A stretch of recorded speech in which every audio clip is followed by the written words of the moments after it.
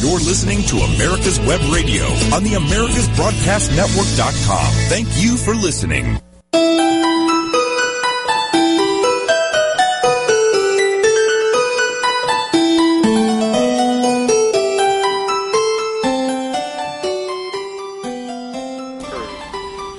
Good morning, listeners, and welcome to Dr. Ann's Relationship Radio. I hesitated there for a second because I was putting my coffee down, so I hope all of you have a cup of coffee or tea or whatever beverage you like to drink in the morning and that you will enjoy our program. It came to me, and as you all know, it comes to me every day, that relationships are really, really important. And if you have a good relationship with someone, you usually feel happy and bonded and probably supported. If we find ourselves in an unhappy relationship, we often find ourselves fretting about the insult the other person delivered to us or the treatment they gave us. Notice that a happy relationship usually provides us with smiles and feelings of well-being, while an unhappy relationship often leads to feelings of insecurity, not being good enough, and other difficult emotions. With that in mind, what is your relationship like with your kids? The other day I was thinking about how most of the people I see come to me about unhappy relationships with people, substances, or themselves. And this is a big topic. Only occasionally do I hear about something wonderful that has happened, and I wonder, why is it that we get stuck in the negative and tend to ignore the positive? In parenting, we often scan for what needs correction rather than the talents and accomplishments of the person we are training to be a successful adult. I have so many families on my caseload that struggle with a myriad of parenting issues that mostly center around what their child isn't doing rather than what they are doing. Maybe we just don't understand parenting, and honestly, there's no license to have a child, so many of us don't, and we learn by doing. Well, today's guest, Jody Montgomery, is going to help us with our parenting challenges. She was a teacher in the public schools in Hayward, California, and there Mrs. Montgomery learned about homelessness, poverty, and racial inequalities. After 20 years of teaching, she became interested in parent education and earned a certification in the Parent Project. We're going to ask her about that later. As a parent educator, Jody has worked closely with law enforcement, probation, and social service organizations, presenting workshops and classes in an array of venues. Ms. Montgomery took all this experience and became a parenting and teen coach. Parenthetically, I must say, I love the idea of having a coach for parents and teens alike. On her journey, Jody became interested in the struggle of love versus discipline and moved into mindfulness-centered parent, teen, and integrative wellness life coaching. She is also a certified brain spotter, which is a therapy called brain spotting. Coming to us from Santa Fe, New Mexico, I want to welcome Jody Montgomery to Dr. Ann's Relationship Radio. Jody, you have so many talents. Yeah, welcome. You have so many talents and areas of expertise. Tell us a little bit about your journey to being a coach for parents and teens. Well, thank you for having me as a guest, Ann. My journey back in the day, as you mentioned, I taught 20 years in public education in the Bay Area in California. And I saw then, and I continue to see, a lack in the heart and mind connection. So I really had that name for my business long ago, and I started weaving parent workshops into the schools with the focus on communication, connection, awareness, culture. I learned much from my travels. I traveled quite a bit out of the country as well as in, so that I weaved in as well. But my best teachers on my journey have always been my own two children. They taught me to look inward and grow, whether I wanted to or not. Then I taught parent classes, workshops throughout the Bay Area, and from there, I was encouraged to create my own business, which ended up being Heart and Mind Consulting.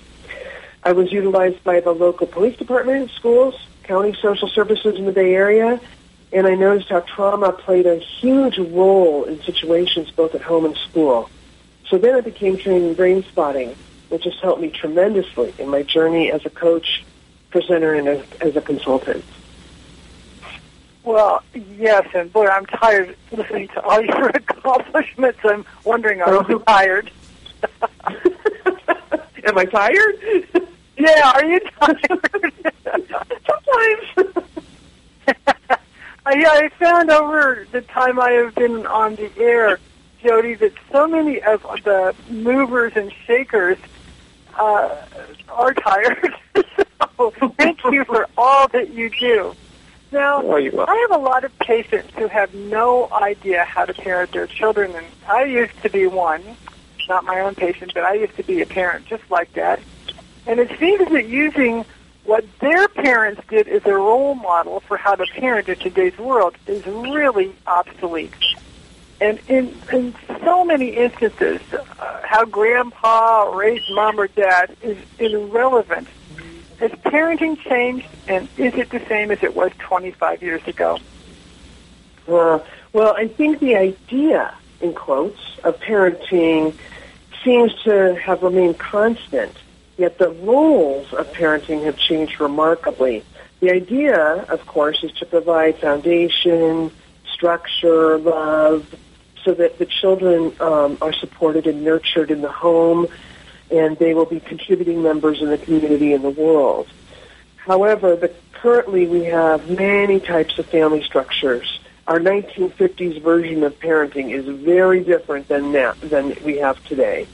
We have caregivers such as grandparents, aunts, uncles, siblings, single parents, co-parent, foster parent. I mean, we just have everybody raising children. Because of costs and personal situations or stories, many families struggle with keeping that idea, that first thing I spoke of parenting in place. So yes, I think it has changed quite a bit. You know, I couldn't agree with you more. And the people I see, like drugs didn't used to be a huge problem, for example. Mm-hmm. Now, we're ill-equipped, honestly, and I have my own personal story with this. I had no clue what to do when drugs entered my house, and at that time, there was just no help. And so, in some ways, we've evolved, but in many ways, our role models of like Ozzie and Harriet and Leave It to Beaver just aren't pertinent anymore. Now, you said that parenting equals understanding teens, and that seems like such a tall order. Explain to us how we go about understanding teens. Well, it is not as easy as one thinks, although if we do our work, we can do it. We can figure it all out. And during the research during the past 10 years from MRIs, that's revealed that young brains have both fast-growing synapses and they have sections that remain unconnected. And it's going on constantly. So that leaves the teens easily influenced by their environment. They're more prone to impulsive behavior, even without the impact of souped-up hormones, genetic or family predispositions. So simply, the teen brain is under construction. There's a dated but really great film on PBS Frontline entitled Inside the Teen Brain. And your listeners can access that by just Googling PBS Frontline Inside the Teen Brain, and it's free.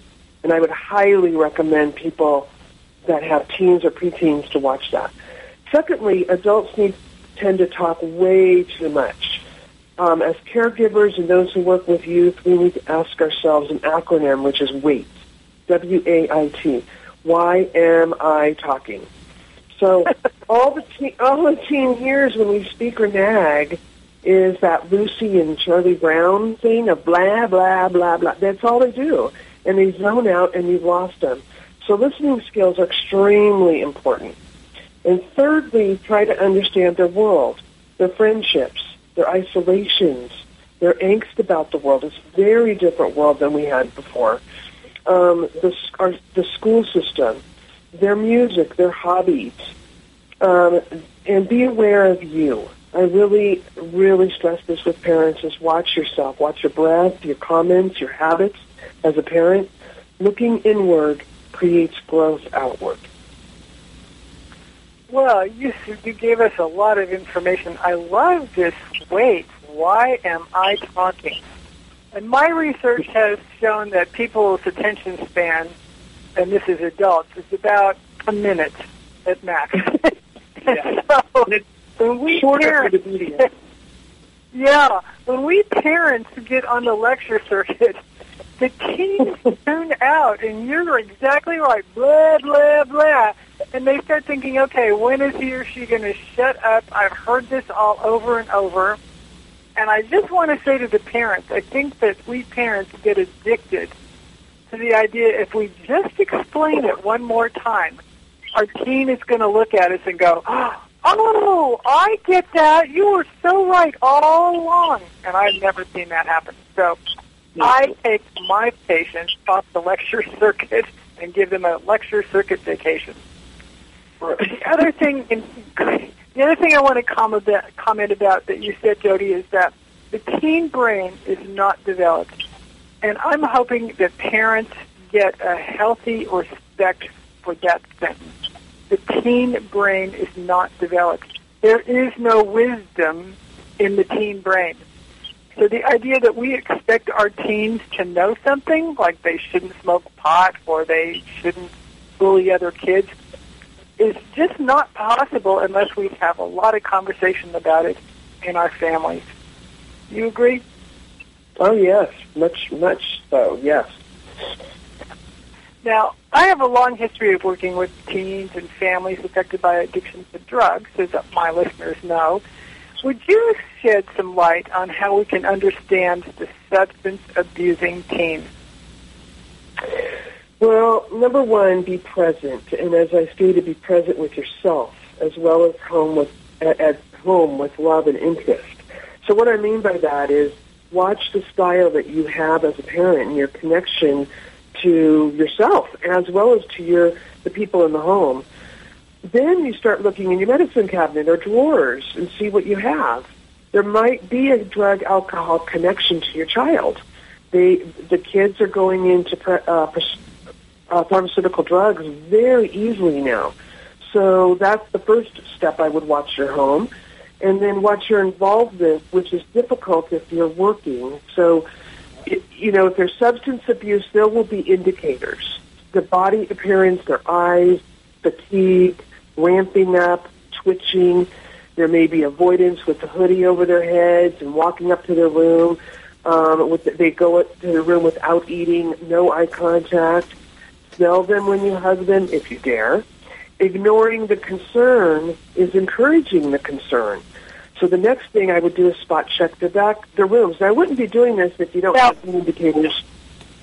Now, I'm going to ask you to hold that thought, checking their rooms. Okay. You have to take a break and listen. Okay. We will be right back with our honored guest, Jody Montgomery.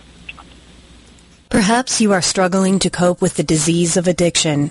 If not, you probably know a family member or friend that needs help in battling the cravings and the personal and professional damage done by the effects of drugs or alcohol. Get a pen and paper and be ready to write down the following.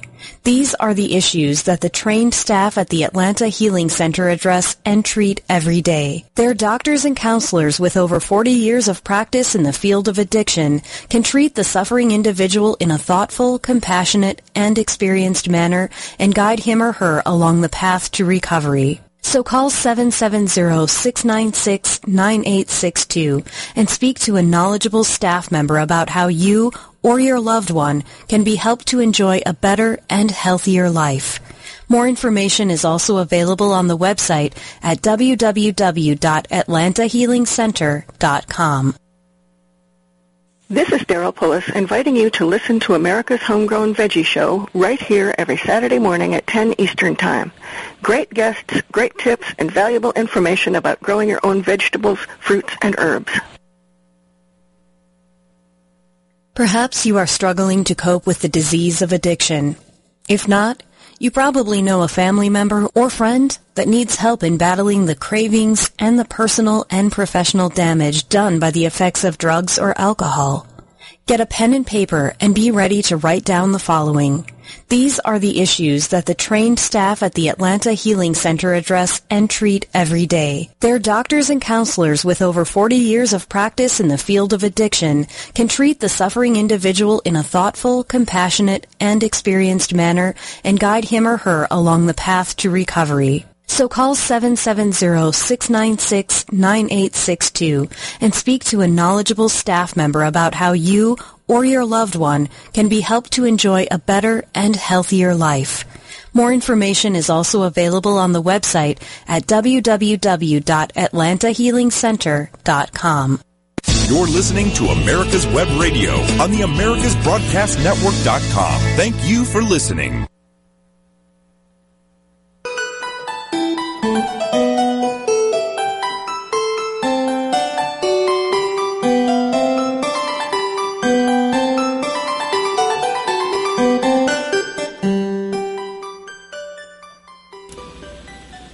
Thank you. Welcome back, listeners, to Dr. Ann's Relationship Radio. We are here with an expert on teens, families, and children, Jody Montgomery. Welcome back, Jody. And Thank you. As we broke for the advertisement, I had to interrupt you, and you were talking about how you could shed some light on how we as parents could understand our substance-abusing teens. And would you pick up where you left off? Yes, absolutely. Just to recap a little bit is being present and also watching what is around in your home and what your habits are as a parent. So, for example, if you have prescription drugs in your medicine cabinet or in your drawers or laying out on the table, that's an indicator to a child or to a teen that that's how you soothe yourself, and that they may go to that as they watch you do that.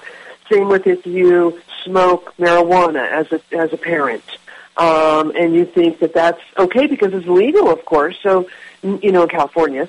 But if it's laying around and if your child sees that, that's an indicator that that's an okay thing to do. So therefore, they go to that. Same with alcohol. People have alcohol laying around and they go to it as a calming device. And I just want to make sure that parents understand that you are the role model, you are the person that they're looking to at all times for guidance, and they're watching, whether you think they are or not, they're watching. So the next thing I would do is watch them, and of course they'll have some indicators as well if they're, abusing. And then you go into their rooms, spot check their rooms, their backpacks, their cars. When you find substances or paraphernalia related to substance, you take it away. You don't leave it there. And a lot of parents will, because their kids will say, "Oh, I'm carrying it for someone else," when in fact, you just take it away and tell the kid, well, have their parent come and get it from you. That's what you need to do. So bottom line is all teens need us and they need our interest. And if the teen is using, the teen may need professional help. And the parent may need help and support for this. A really good parenting program is called the Parent Project. And that's everywhere in the United States. Just look it up and find out where it is closest to you. There's also a book last week or 2 weeks ago that was recommended by a parent of a teen involved with substance abuse, and the parent really liked it, and it's called How to Get My Son Back by Kevin Paul. I don't know that book, but that was recommended. I would advise never to engage in a conversation when the teen is under the influence, or if the parent's under the influence. And number 2, have a plan. I give a plan in the coaching program. Number 3, move out of an argument. Number 4, dig deep into your lives. Try and find the triggers of why they're using. And 4, give love and consistency. And the last one is to commit to change. There may be some serious changes that need to be made in the home. No kidding. I love all that you said. And I just have to mention that my book, Let's Make a Contract, getting your teen through substance abuse is a step-by-step contract-based compendium of what to do and how to follow through and what parents should do. So also, I just wanted to say that when I had my son who was abusing drugs, I didn't know what to do, and I am so glad that you provided us with these steps that we need to take to figure out what's happening and to intervene on it. And I just parenthetically want to say, 3 weeks ago in pediatrics, I had to go counsel a parent about his daughter who was 17 and was high, didn't have a driver's license, and ruined their fancy car. And there was no consequence for the teen, and there was no guideline, and they bought her a new car. So this is all not okay, and this is how we support behavior that's not helpful to our teens. Right. Now, Jody, many of the parents who come to my office are furious with their teens, and they can't think of a punishment that will be meaningful to their child because, and I quote, "My kid does whatever he or she wants to do, and they don't listen to me, and they're focused on the punishment." How do you advise parents to find a balance between love and discipline? Well, this is a little humorous. I don't know if you heard me chuckling in the background, because the teens, when I have them come in, say the exact same thing. Parents do what they want, and they never listen to me. So in my program, I teach love first. So parents will come and they say, what do we do when they, slam a door? And I'll say, we'll get to that, because there's things to do prior to that.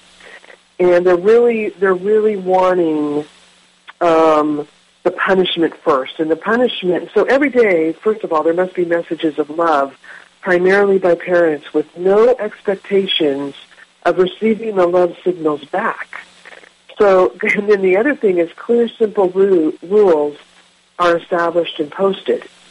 Many families, most families actually, I didn't have them when I was raising kids, post the family rules. So I help families create rules with personal direction. They're very simple because of the brain, the teen brain. If followed, there are positive consequences defined at a coaching session. If the rules aren't followed, there's a negative consequence, and that's when the punishment or whatever the parent wants to, the discipline happens. And that's for a short period of time. Many parents want to discipline their kid for 2 to 3 weeks, now 4 months, 6 months, a year. I'm going to take the car away for a year. And I'm like, well, how's that working for you? Because, well, I'm going to ground you for life. Yeah, the teen brain is under construction, the frontal lobe, and so they can't see that far. They only see in the immediate future, and the Parent Project will help people understand that. So the irony is, love is discipline. So the discipline creates form, and the form creates safety, and thus the feeling of love. So it's a really ironic kind of thing that love is the discipline. The balance is non-reactive, it's loving, and it helps all people feel safe with clear guidelines. I really like that, Jody. And parenthetically, I have found that my contracts include consequences and responsibilities for the parents in addition to for their teens. So it's not just about you're the person who really needs this. It's about this is a family agreement, whatever it may be. We clean up our car or we drive home with a tank full of gas, whatever it may be, we all do it, and there's consequences for all of us if we disrespect the family guidelines. Now, there's an interesting phenomenon that I've watched over the years, and that's about trauma. Trauma's been redefined, thank heaven. It's not just about rape anymore or hitting somebody. It's a lot of different components. Talk to us about trauma in the teenage world and how do you treat it? Okay, well, trauma, as you know, isn't exclusive to the teen world. Trauma's everywhere. So parents or caregivers come to the table with their own experiences of ancestral, prenatal, pre-verbal history of trauma. So teens can carry and do carry their ancestral traumas, whatever that may be. And many times they are unaware of what is housed in their cellular structure. And then they come also into the world with their own prenatal trauma, their pre-verbal trauma, and post-verbal trauma. So after they start talking, there's things that happen that cause them to get anxious or shut down. So to add to that, there's all this current event trauma going on, movie trauma. Bullying at school is huge, and not only at school, by the way, it's on social media. Anxiety due to the future, schools, their occupation, what they're going to do in their life. I have, 10-year-olds that come to me that don't know what they're going to do in their life, and I'm thinking, wow, okay, let's start with right now. What are we doing right now? So climate change is in effect. The shootings that are going on constantly. The one in Gilroy that just it's just at once a week, it seems like. That's all creating trauma in these children, in these kids. So it's overwhelming. Empathy is needed daily to help teens cope with this. Sitting down with quiet and watching what are we giving to kids that encourages this. So I had a girl once with high anxiety, and yet that she was drawn to horror films. And so we were talking about how that goes in and how that can contribute to her anxiety. So that's sort of important. Also, of course, talk therapy is good, but brain-based therapy such as EMDR, brain spotting, EFT, those and mindfulness activities, of course, can help ease the dis-ease of growing up. Boy, is that ever true? And I think that there are many kids who hate talk therapy, and these other brain-based methods are just superior. So parents, if you're listening, please investigate what Jody just named, the types of different therapy. And we're going to have to take a break for some advertisements, and we will be back with you in a few minutes.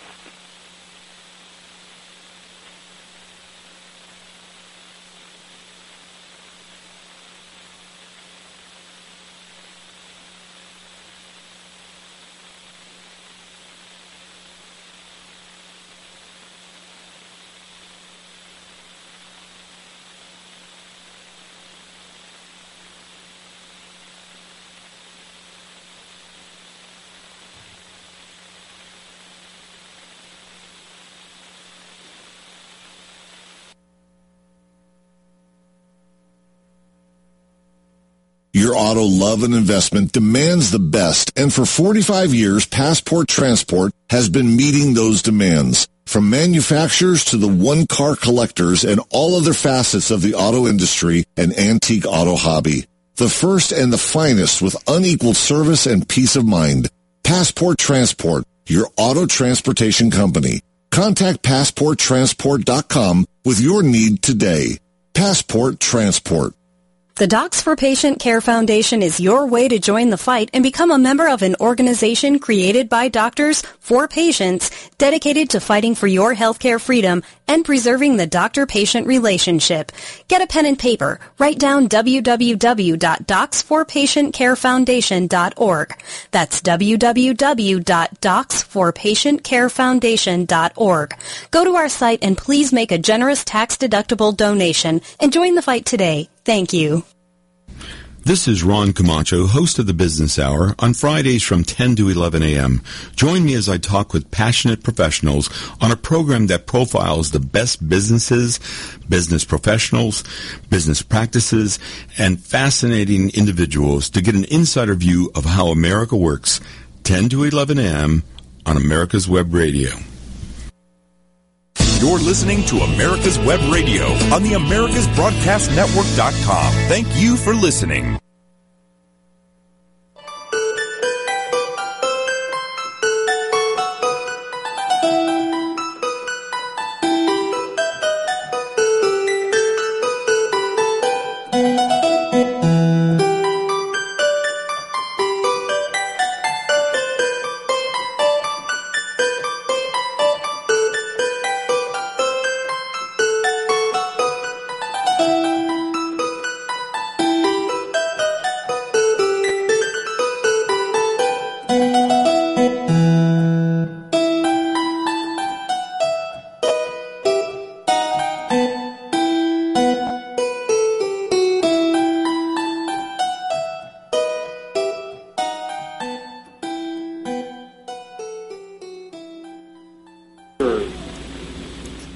welcome back, listeners, to Dr. Ann's Relationship Radio. We are privileged to be here with Jody Montgomery, who is the, I don't know how you refer to this, the owner, the creator of Integrative Wellness Life Coaching. We're talking about how to interact with your teens. Welcome back, Jody. Thank you. Yeah, we've been talking about... Go ahead. Well, I just wanted to make sure I'm not the creator of Integrative Wellness Coaching. I am certified in that. I created my own business called Heart and Mind Consulting. So I just want to make that clear. I'm glad you did. So we've been talking about trauma in the teenage world and how to treat it, and I'm wondering if you could share with our listeners an example of one of your cases. And just so our listeners will know, this is a fictitious name, and some of the details are changed to protect confidentiality. But would you do that and let us hear what you treat? Okay. Yes, no problem. Most of my teens, first of all, come to me with some sort of trauma. There's something going on. One in particular came to me and I had been working with this person for approximately, 6 months to a year prior in coaching. And I could never say the word movies or movie theater to this person. Her body would change. She would tense up, she would shake, she would get hot, and she'd say, don't talk about movies. Because I would ask her, what movies have you seen recently or something. And I thought, being the assumption that I always teach people not to assume, but of course I did, that something had happened in a movie theater to her. But anyway, I just avoided it until I got trained in brain spotting. And I brain spotted her, and it came out later, after brain spotting, that she had been involved with her family in the Gay Pride Parade in San Francisco where there was a shooting. She did not see the shooter, and she did not see the victim. But the whole family had to hit the ground. This, in her brain, connected with the Aurora shooting up in Colorado, where she thought that there would be someone coming into a movie theater and shooting up the movie theater. So therefore, she didn't want to hear the word movies. She had not processed that shooting in San Francisco. So the brain spotting processed it. And the next week, only one session in brain spotting, by the way, and she didn't talk. I didn't know what was going on until later. After that, she came to me and I said, so how was your weekend? And she said, well, I went to the movies with some friends, just really casually. And I thought, really? Tell me how that worked. Tell me what your body was doing when you walked in. She said, my heart raced a little bit. And then I was good to go. I ate some popcorn, and we're going to go next week. And I thought, okay, there's something to this brain spotting thing. So, I use it all the time now, and with excellent results. But it is something that, basically calming them with other exterior things as well helps ease the trauma as well. Yes, it really, really does. Now, parents today are so busy earning a living, being a chauffeur, monitoring homework, making lunches and cooking dinners.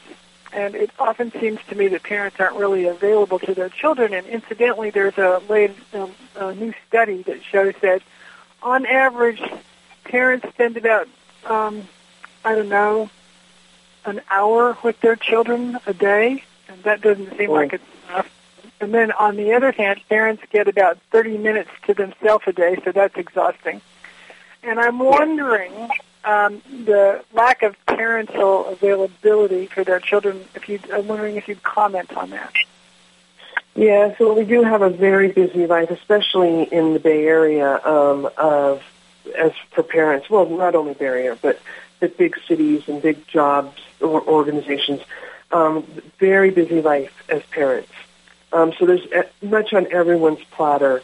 And children and teens need, as they did back in the old days, they need availability, love, and consistency.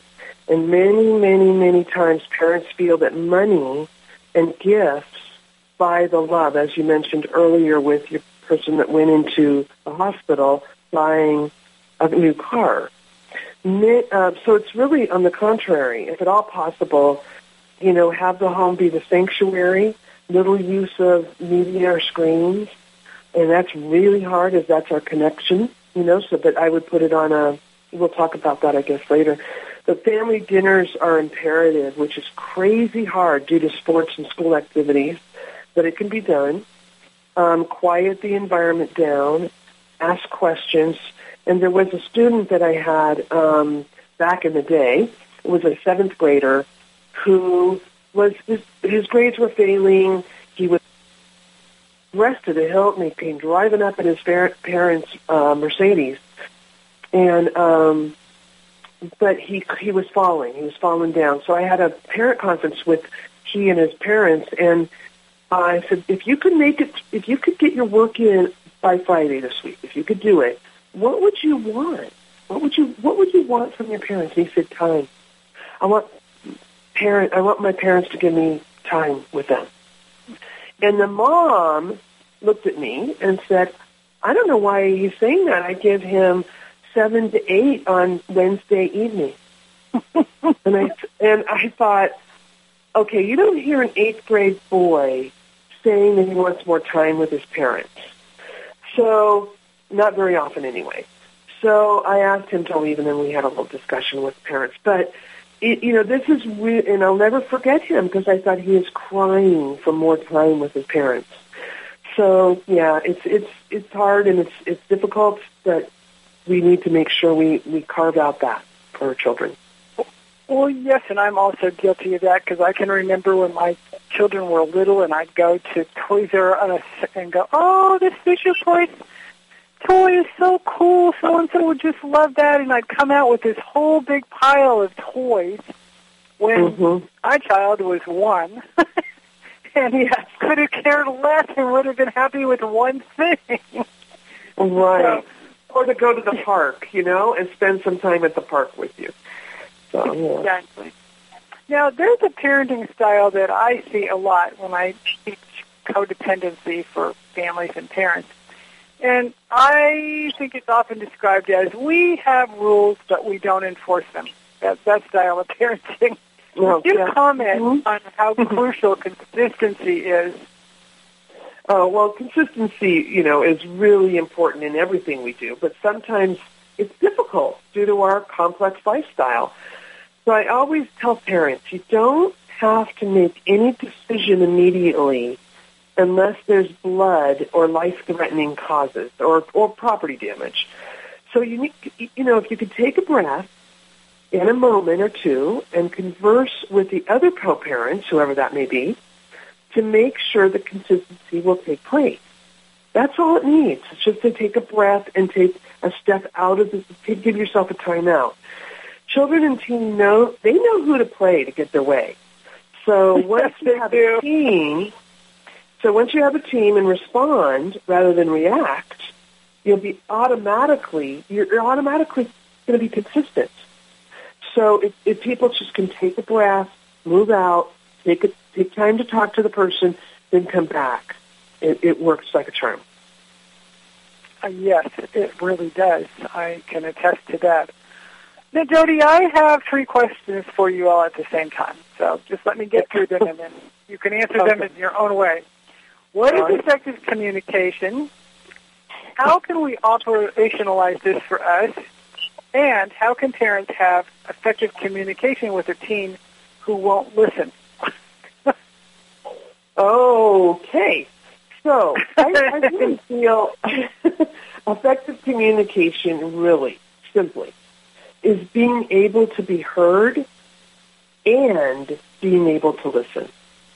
And sometimes we want to be heard, but we forget that other part of it, the quieting down, because we haven't been taught how to listen. So effective communication, Stephen Covey once said, most people don't listen with the intent to understand, they listen with the intent to reply. So I work much as a coach with not only identifying feelings and needs, but also quieting down to actually hear responses. So FADE is an acronym I use: focus, accept, draw out, and empathize. So that's what I do as well. So now, for what the other question you had, I think is, how can we operationalize this, and how can parents have effective communication? Right. So how we can operationalize this is we can inquire about the teen's life. There's a really good book called The 5 Love Languages by Gary Chapman that helps guide the parent into questioning, because you'll know the language that's best spoken. The Ungame chat packs are fun to have on the table as conversation starters. Now, if there's discourse or fighting in the home and the rules are clearly established, which usually isn't the case, there's one-liners to use, which I give. There's also shared control through choices, which is out of Love and Logic program. I also teach nonviolent communication, which is an awesome model of effective communication, but it's only effective when you have taken a time out. For a teen that doesn't listen, it's usually a parent delivery issue, to tell you the truth. If they don't have their important things, the teen will come around, and I teach people how to do that. But usually it's a parent delivery issue, and they will come around and listen once we learn how to communicate. Yeah, again, I just want to reiterate the 30-minute lecture just does not work. So, parents, put yourself on a vacation from that. Retire from that. Right. Now, I'm going to introduce a new subject, and I am also aware of the time, so I will have to break us and just alerting us. So there's so much fear about the effects of social media in today's world. What is your experience with media involvement and its effects? And we have about a minute and a half, so start in on that, and then we'll come back to it. Okay, just break me when you need to. As much as we feel media helps us, the effects of media are pretty alarming. That's why the Apple gurus in the Bay Area have their children in Waldorf schools. Waldorf doesn't have media involvement in the school until they're older. The National Institute of Health estimates that kids spend an average of 5 to 7 hours a day using screens for entertainment. That's equal or greater than the total time spent in the classroom. So surveys are showing, and I see this in my office, that they always face more anxiety, depression, and other mental health struggles than previous generations. The distractions of the screen mean less time for homework, physical activity, family interaction. I'm going to have to break us here, Jody. That's probably no problem. But we're going to come back to this, social media, in a few minutes, listeners. 45 years of experience is behind the most trusted name in auto transportation. Passport Transport, the first and finest today. That's why Passport Transport is the preferred auto transport for major auto manufacturers, concours, museums, tours, and collectors, and should be your choice from across the state to across the country. When you have the need, go to PassportTransport.com and enjoy the peace of mind referenced experience will give you. Passport Transport. Quick Stakes, that's Q-U-I-K Stakes, are not just for surveyors. They are great for family and community gardens. Go online to www.quickstake.com or contact your local land surveying supply dealer and get you a box of Quick Stakes. You'll love them every year when you plant your garden. Again, that's Quick Stakes, Q-U-I-K Stakes, the truly preferred way to stake and identify what's in your garden now. Get your pen and paper ready. If there's a move in your near future, I'm here to tell you that the folks I used and now recommend is Around Town Movers. Timothy and the guys recently moved me, and I am and was totally satisfied with a sometimes not so fun experience moving. Call Timothy at 770-378-4708 and make it a good move and a good experience. Around Town Movers for that local or cross-country move. Timothy, Around Town Movers, in my opinion, are the best. That's Around Town Movers. Call them.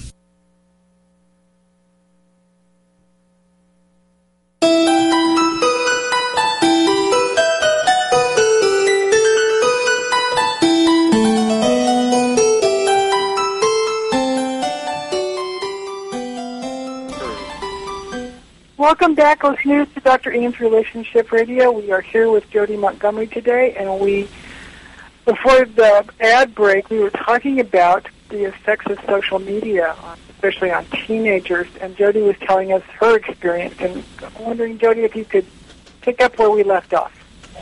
Yes, we're talking about distractions of media, gives less time for family interactions, face-to-face time with peers. There's a huge thing going on with kids not being empathetic, because they're not looking at people in the eyes anymore. So the content also on the screen matters just as much as the amount of time. So they're looking at airbrush models on Instagram. They're seeing porn. They're seeing all sorts of things that we're not aware. This is right in their face.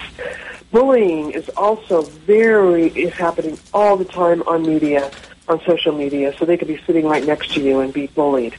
So there's a lot of angst due to current events that are on that media as well. Yeah, and I've had my own problems with my cell phone. I'm afraid I'm going to miss something. And because of my own issues, I did some recent research about how iPhones and video games and the like are damaging the brains of children, teens, and adults as well. And the research I found said that collectively, this just knocked me out, video gamers spend 3 billion hours per week in front of their screens.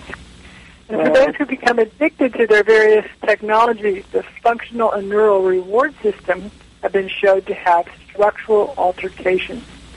In teens who play violent video games, it's been shown that these teens have less overall activity in the area of the brain that controls emotions, impulses, and attention. How do you, Jody, advise parents to structure iPhone time or video game time? Well, I have a media contract that I use with parents and teens, and they need to agree with, so we compromise. There's also a schedule that every person in the home, including the parents, makes for screen time, and that's after they've done all their other study times and things. Because it also disrupts sleep. Also, screens don't need to be in any bedrooms. That's important for many, many reasons. But I always say, parents, watch what you're doing. Do you have a TV in your bedroom? Do you have your computers, your iPads, your phones charging next to your head? Those are all pieces to be looked at. And they're dangerous, especially for the developing brain. Do you have any advice for those listeners who, like many of my patients, feel that they're simply lost in how they need to parent a defiant teen? Well, first of all, there's to be able to look and see what the root is of the defiance. And there's always something going on. Kids, unless there's mental health issues involved, there's some reason the child or the teen is defiant. The second thing is never give up. You're not alone. You're not by yourself in this. My contact information is Heart and Mind Consulting. There's a 4-week fast track program. But there's many programs, parenting programs out there and books that will help, and communities that will help, support you in your struggles. Mm-hmm. And over my career, I found that once we make a child the, quote, identified patient, and I want to explain that for a minute. So I mean by that this is the person who has been unconsciously or sometimes consciously selected to lay blame upon to draw attention away from the family's true inner conflicts and true problem behaviors and their perpetrators, rather like a scapegoat. And they become entrenched in the role. And the problem child, the bad kid, the container of shame is now would be that into adulthood. I treat these adults. How do you coach a teen who is an identified patient? Well, number one, labeling is really quite damaging. So my goal when coaching a teen is to be the teen's advocate, to build them up, to use, positive cognitions and work with them in games and in activities and brain spotting to make them feel worthy. It's a fine dance because I'm also the parent advocate. So usually I already work with the parents and the household set, and then I work with the teen. The teen usually wants certain things, and to receive those things, there's reprogramming such as brain spotting, totems, vision boards, bilateral sounds, flipping negative self-talk. So I've never visited with a teen that really likes that role of the bad kid.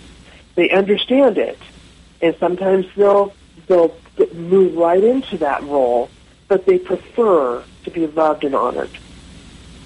Absolutely true. I've also found that when we help families restructure themselves, that the children benefit. And I've been reading what some of the things you've written. You said that we as parents must do our own work continually. What is our work, and how do you suggest we do it? Well, this is a big one for me. Our work is to embrace our own discomfort. So we need to find out what it is that when a teen or someone is acting up and it triggers us, why is that triggering? What is going on? So we need to show up. We need to step out of our perception of what we think we should be as a parent. You know, and social media does that to us. Oh, so-and-so's parents look like they're doing great. They have the perfect children. Well, there's underlying things, so we need to look at what's going on with ourselves and why that's important. I utilize Brene Brown's empathy model and Byron Katie's The Work, brain spotting as I referred to, and it all dives deep into sometimes our discomfort, and it helps us move through our stuff as to better ourselves and believe in ourselves, because a lot of times it's fear. And then that creates harmony in our relationships. So doing our work is really learning about us and those we live with, our personality styles, our learning styles, our love languages, our brain development, our traumas. And it takes time and it takes energy, but it's so worth the effort. Yes, it is. And what are your top 3 pieces of advice for parents of teens? Top 3. One, 3. Not in order, is to be present. I think just presence is really important and what I mean by presence is limiting your distraction. Number 2 would be to be loving, empathetic, understanding, shutting up. I'll say that clearly. The third one would be consistent with boundaries and form and love. So all of those require vulnerability, and that can be difficult because vulnerability comes with pain and failure, but also it comes with it problem solving and trust and connection and creativity. So those are the 3. Okay. And I also noticed that one of your beliefs is that we all have the capacity to recognize, heal, and adapt our skill sets. What do you mean by that? Well, I think we're all healers. We all can heal others if we just do, as I said before, do our work. We're all learners. Every person, no matter what our trauma, no matter what our experience, has the ability to heal and grow and learn. We don't have to parent as our parents did, nor should we. Our world has changed. But we can move forward with vulnerability as long as we're able to be honest with ourselves and then do the work that's needed. I really like your answer to that question, and I hope our listeners heed that. I want to ask you, Jody, do you do remote or distance coaching? Distance coaching? Yes. Oh, tell us about that. Well, I'm all over the United States right now. I have some people in Washington, D.C. I have people on the West Coast in California, Nevada, New Mexico. I'm doing it all over. So my contact information is on my website, which is heartandmindconsulting.com. My phone number is 510-708-5740. So that is how people can get a hold of me. I also have a Facebook page for Heart and Mind Consulting, and I post a lot of things, books or information that people might be interested in regarding parenting and trauma. Thank you for that service to all of us who need your help. And this is really a hard certification to get, so I want to really respect this. And I'm also aware of our time, so we need some concise response to this. You're a certified brain spotter, and what is brain spotting, and how do you provide this type of therapy for teenagers? Okay, so if everybody out there could put their fist and put their thumb inside their fingers in their fist, the fist represents the brain. So the fingers are the neocortex, which is what's accessed when one goes to talk therapy. Rational, logical, verbal processing takes place there. The thumb represents a subcortical brain where we house our memories and our trauma. And brains, and also our wrist is sort of our reptilian brain. So brain spotting through an axis of your visual field is where you look determines or affects how you feel, and David Brand created that, goes directly into your subcortical. It bypasses your prefrontal cortex. So basically, and you don't have to talk. So what's really awesome is people don't even have to tell me what they're working on, and their brain just does the healing on their own. And yes, I provide brain spotting for everyone, and it's very effective with teens. Extremely effective. So it's really an exciting therapy. And would you repeat one more time how our listeners can contact you? Yes. My website is heartandmindconsulting.com, and my phone number is 510-708-5740, and I do remote coaching via Zoom, which is a HIPAA-protected site, sort of like Skype. I offer free sessions to chat, come in, and do a meet and greet. Jody Montgomery, it's been a joy to have you on today's program, and ours is a program about relationships. And today, we've all learned how to have a better relationship with our children. Children are a reflection of the family. Consider them a feedback mirror. They are unknowingly so wise. Until next week, this is Dr. Ann Schubert asking you to remember that only you can create your world the way you want it to be. You're listening to America's Web Radio on the AmericasBroadcastNetwork.com. Thank you for listening.